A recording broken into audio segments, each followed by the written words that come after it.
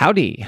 Before we begin today, we just want to say thank you again to everyone who started listening to the show. We hope you'll go back, listen to the catalog, and send us ideas for more Texas topics you'd like to hear about. We'd like to highlight Jster79 from iTunes review they left.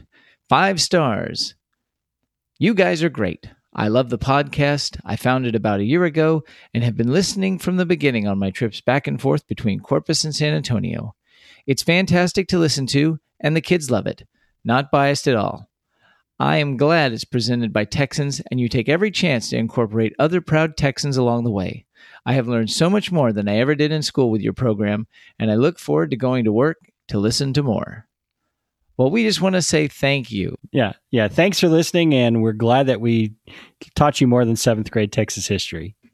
Aw, see, there you go. All right. So if you love this show, be sure to go to iTunes and leave a review so we can find more listeners just like you. And if you'd like to support the show financially, please go to patreon.com/Texas Podcast. And without further ado, here's the show. I was thinking more that the mad genius that found all those E.T. video games buried in the Arizona desert, but that's probably a better example, Sean. Howdy, you're listening to Come and Take It, a talk show about Texas by Texans, where 3 friends born and raised in the Lone Star State share our views on the history, culture, and just what it means to be Texan. I'm Mike Zolkowski. I'm Sean McIver. And I'm Scott Elfstrom. The gift of the people of Cincinnati to the Texas revolutionaries, 2 identical cannon became famed twin sisters and played a critical role in the Battle of San Jacinto. How they got here and the mystery of their ultimate fate have become part of the Texas legend. This week, we take a look at the true story of the Twin Sisters Cannons. But first, who's your favorite Texas celebrity or historical figure with an animal-based nickname? Well, I'm going to go with Lance Berkman, retired former baseball player for the Houston Astros, who goes by the nickname Big Puma. Nice. Well, I just have to go with the man, Sam Houston, who was known as the Raven. Well, I'm going to go back to an old favorite and say Jake the Snake Roberts. Oh, wrestling. Can't go wrong with a nickname based on a snake. Yep. In June, we spent a lot of time recapping the History Channel's Texas Rising miniseries. And one of the central events that occurred during the 3rd episode of this series was the Texas Rangers were sent by Sam Houston to accept the delivery of 2 cannon, which they named Hannah and Annabelle. Within a few minutes, they took the cannons off their wagons, and with no training at all, they fired at some advancing Mexican cavalrymen. The cannon would later play a major part in the Battle of San Jacinto. But, as we've learned from Texas Rising, what is the real story of these famous cannons? In 1835, the Texas Revolt began at the Battle of Gonzales. News quickly spread to the United States, and support for the rebels poured in from all quarters. Officially, the U.S. government declared neutrality, but within months, volunteers from all over the U.S. began traveling to Texas, including famous frontiersman and Congressman David Crockett. In other cases, communities and cities donated money, supplies, and munitions to the Texan cause. In November 1835, the city of Cincinnati, Ohio, raised funds to acquire 2 cannon to send to Texas. With a nod to their official neutrality, they were officially raising money for, quote, hollowware to provide to Texas. This hollowware consisted of 2 6-pounder cannons and was manufactured by the Greenwood and Webb's Eagle Ironworks foundry. The cannon and their equipment, including carriages and ammunition, were shipped down the Ohio and Mississippi rivers to New Orleans, where William Bryan, an agent of the Republic of Texas, took possession of them on March 16, 1836. Bryan had them shipped to Galveston on the schooner Pennsylvania, though with neither lumber nor ammunition for some reason. When they arrived in Galveston, they were unloaded from the ship and presented by Elizabeth and Eleanor Rice, the twin daughters of another passenger on the ship. As legend has it, someone in the crowd commented, quote, "There are 2 sets of twins that had come off the ship." It took a few weeks for these cannons to make their way to the Texas Army, but they finally arrived at Grosh's Plantation on the Brazos River, where Houston's army was camped on April 11th. Initially, the guns were placed under the command of Colonel James Neal. You might remember Neil from our episode on William Barrett Travis. Neil was from Gonzales, and he'd manned Texas's other famous cannon, the Come and Take It gun, at the start of the Revolution. He later commanded the garrison at the Alamo before he turned over command to Jim Bowie and William Travis when he needed to return home to take care of sick family members. Neil has the distinction of having fired all three of Texas's most famous cannons. Neil organized a company of 30 men to man the two guns, including future Texas Ranger legend Ben McCulloch, and he drilled them over the next few days. The sisters saw their first action on April 20th, the day before the Battle of San Jacinto, when they exchanged fire with Santa Anna's small battery of howitzers. Neil himself was wounded in the skirmish, and Houston assigned his own chief of staff, George Hockley, to command the unit. The next afternoon, as Houston's army prepared to attack, he ordered Hockley to position the cannon ahead of the infantry, around 200 yards from the Mexican line. As the infantry charged, the cannon boomed, close enough to target the brief attempts to form a coherent defensive line. The Texans were short on ammunition, so the guns were loaded with buckets of musket balls, horseshoes, and broken glass. I bet it still hurt. I'm sure it did. After the battle, the sisters remained with the Texan army and were eventually moved to the capital of the new nation. Over the next few years, on the anniversary of San Jacinto and for other state celebrations, such as Sam Houston's second inauguration, they would be carted out and fired in memory of their famous day. In 1845, when Texas was annexed by the United States, all of its military stores, including the Twin Sisters, were turned over to the federal government. The guns were transported to the federal arsenal in Baton Rouge, Louisiana, where they remained for 15 years.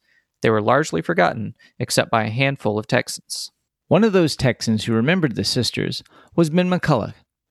As the southern states, including Texas, headed towards secession in 1860, McCulloch wrote to Governor Houston arguing that Texas should be prepared if war broke out, and the guns should be on Texas soil. Houston contacted the U.S. Secretary of War and requested the guns be transferred home, but before anything could happen, Texas seceded and Houston lost his job because he wouldn't support the action. The secession committee requested that the state of Louisiana turn over the guns, which had recently been sold to a foundry for scrap metal. The state bought the guns back and sent them back to Texas, arriving on April 21st, 1861, 25 years to the day after the Battle of San Jacinto. The sisters were used during the Battle of Galveston on January 1st, 1863, when Confederate troops recaptured Galveston from Union troops. Lieutenant Sidney Sherman Jr., the son of San Jacinto veteran Sidney Sherman, was killed manning the guns. After the battle, they had next appeared later in 1863 at the Austin Arsenal, apparently in pretty poor condition. In 1864, the sisters were slated to be sent to the Rio Grande, where they were to help John S. Rip Ford recapture Brownsville. No evidence exists, though, that they were actually ever used again or even shipped down there. From this point on, the fate of the sisters is rather uncertain. Now, there are some reports that they were dumped into Galveston Bay or shipped off to Washington, D.C., but the most commonly believed story is that a Confederate soldier and later doctor named Henry North Graves and several of his friends somehow acquired the guns and buried them in a field near Harrisburg. This is now part of Houston. Graves lived until 1921, and though he's said to have taken other Confederate veterans to where he claimed to have buried the cannon, he never made an effort to recover them. Over the years, there have been various attempts to find the buried cannons, but they have never been found. Today, you can find several replicas and paired cannons, including at the San Jacinto battlefield, as well as at the state capitol. But whatever happened to the real sisters will still remain a vibrant part of the legacy of Texas. Question Boom. mark. Boom, boom. So I think we talked about doing this episode because in watching the Texas Rising, of course, some things kind of stood out and were unusual and not exactly realistic. And so the twin sisters do show up, and the Rangers are sent out to get them, as we said. But there's a little bit more to that story. We talked about this in our episode, but those cannon are on top of a wagon, and these 7 Texas Rangers decide to these 600-pound cannon, they haul them off of the wagon, put them together with no training, load them and fire them at Mexican soldiers, cavalrymen, actually. And all in a matter of minutes. All in a matter of minutes. And And so in reading, I just did some reading on like how big a 6-pounder cannon, and it's called a 6-pounder because it fires a 6-pound shot, how big that is. And then I found more information about the actual twin sisters, and that there's a mystery about their fate.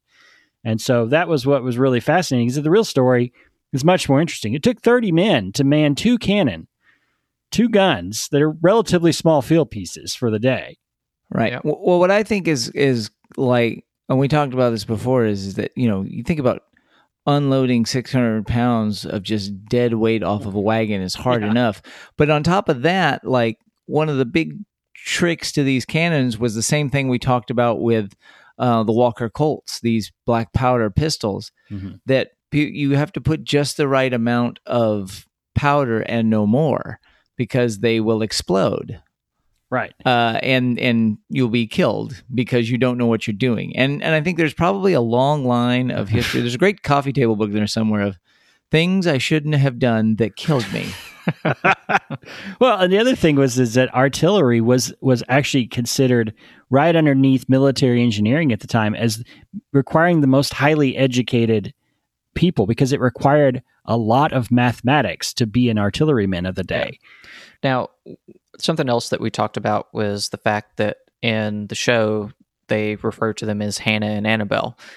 They give the cannons first names.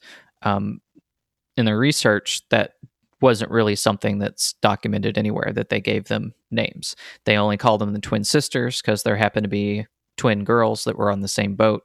And beyond that, I don't think they ever really had any names. They were just nicknamed the twin sisters because of that coincidence. Right.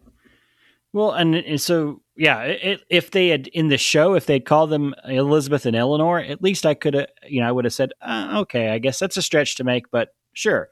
But they just picked 2 names out of the hat and said, let's call them that. Yeah. A little bit of color for the television show. I guess so. But I do think it's cool that, like many historical items and artifacts, that they do have a nickname, and it's based on something that actually happened. And it wasn't some, they weren't named like Furioso or, something destructive and war sounding. It was like, hey, it's the twin sisters, right? Right. Yeah.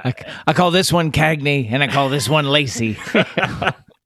Well, then it was really interesting to find out that they were used in the Civil War. They were not just kept around in a museum or something, but they were actually recovered and used again. Yeah. I do think it's funny that it's like they were requesting to get their cannons back from the federal armory, just in case we go to war. Just in case we decide to secede. And that was actually something that they thought was going to happen at the time, which I thought was funny. Yeah. Yeah. And we lost our It's like, just in case we go to war with you, can we have our cannons back? So there was a lot of interesting stories that I read, and stories from like books like the old time stories of Houston and stuff like that. And people swear up and down that they saw these cannon that were marked as the Twin Sisters or a gift to the people of Cincinnati in parks in Austin and Houston, well into like the 1870s, even the 1880s. And actually people swear that they mistake. There's 2 cannon in front of the Capitol, the state capitol in Austin. And people think those are the actual Twin Sisters, and they're not. They're replica howitzers. Yeah. Well, we did a whole episode about like ghost stories of Texas, and we did a thing about legends and myths of Texas. And so this might, I don't know, maybe there's ghost cannons roaming the plains of San Jacinto. Right. And unfortunately, some people have done some research, and unfortunately the area where it's believed the cannon were buried is now like a waste treatment facility. So the odds of finding those cannon are dwindling rapidly, although they didn't think they'd find the come and take it cannon. They actually pretty much did. So I was thinking more that the mad genius that found all those E.T. video games buried in the Arizona desert, but that's probably a better example, Sean. Yeah.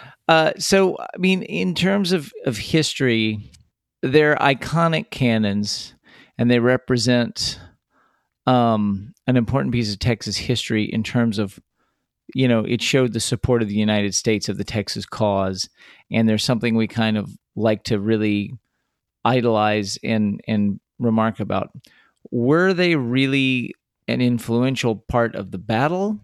And are they, were they significant? Was two cannons really anything compared to what they were battling and dealing with historically?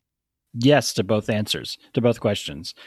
The Santa Anna didn't have much in the way of artillery. He only had a small battery of howitzers himself. So when they had a duel, it was basically two cannons shooting at two cannon. But they were very well used, as we said, when the Mexican forces did try to rally their line to fight the Texans as they were attacking. Mm-hmm. Those cannon helped disrupt that rallying. So they were used to good effect. And as Scott said, I'm sure getting shot at, getting hit with pieces of broken glass flying at you at 600 miles an hour is not a lot of fun.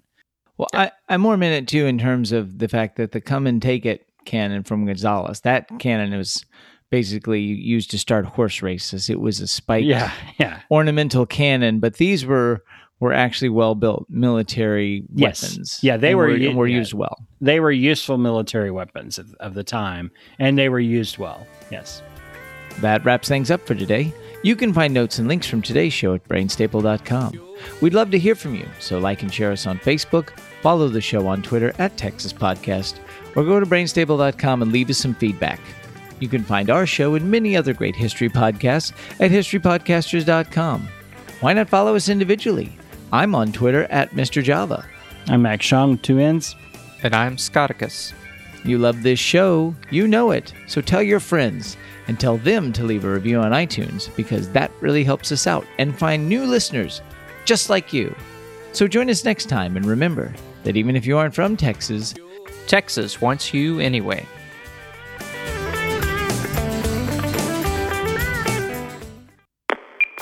Brainstable.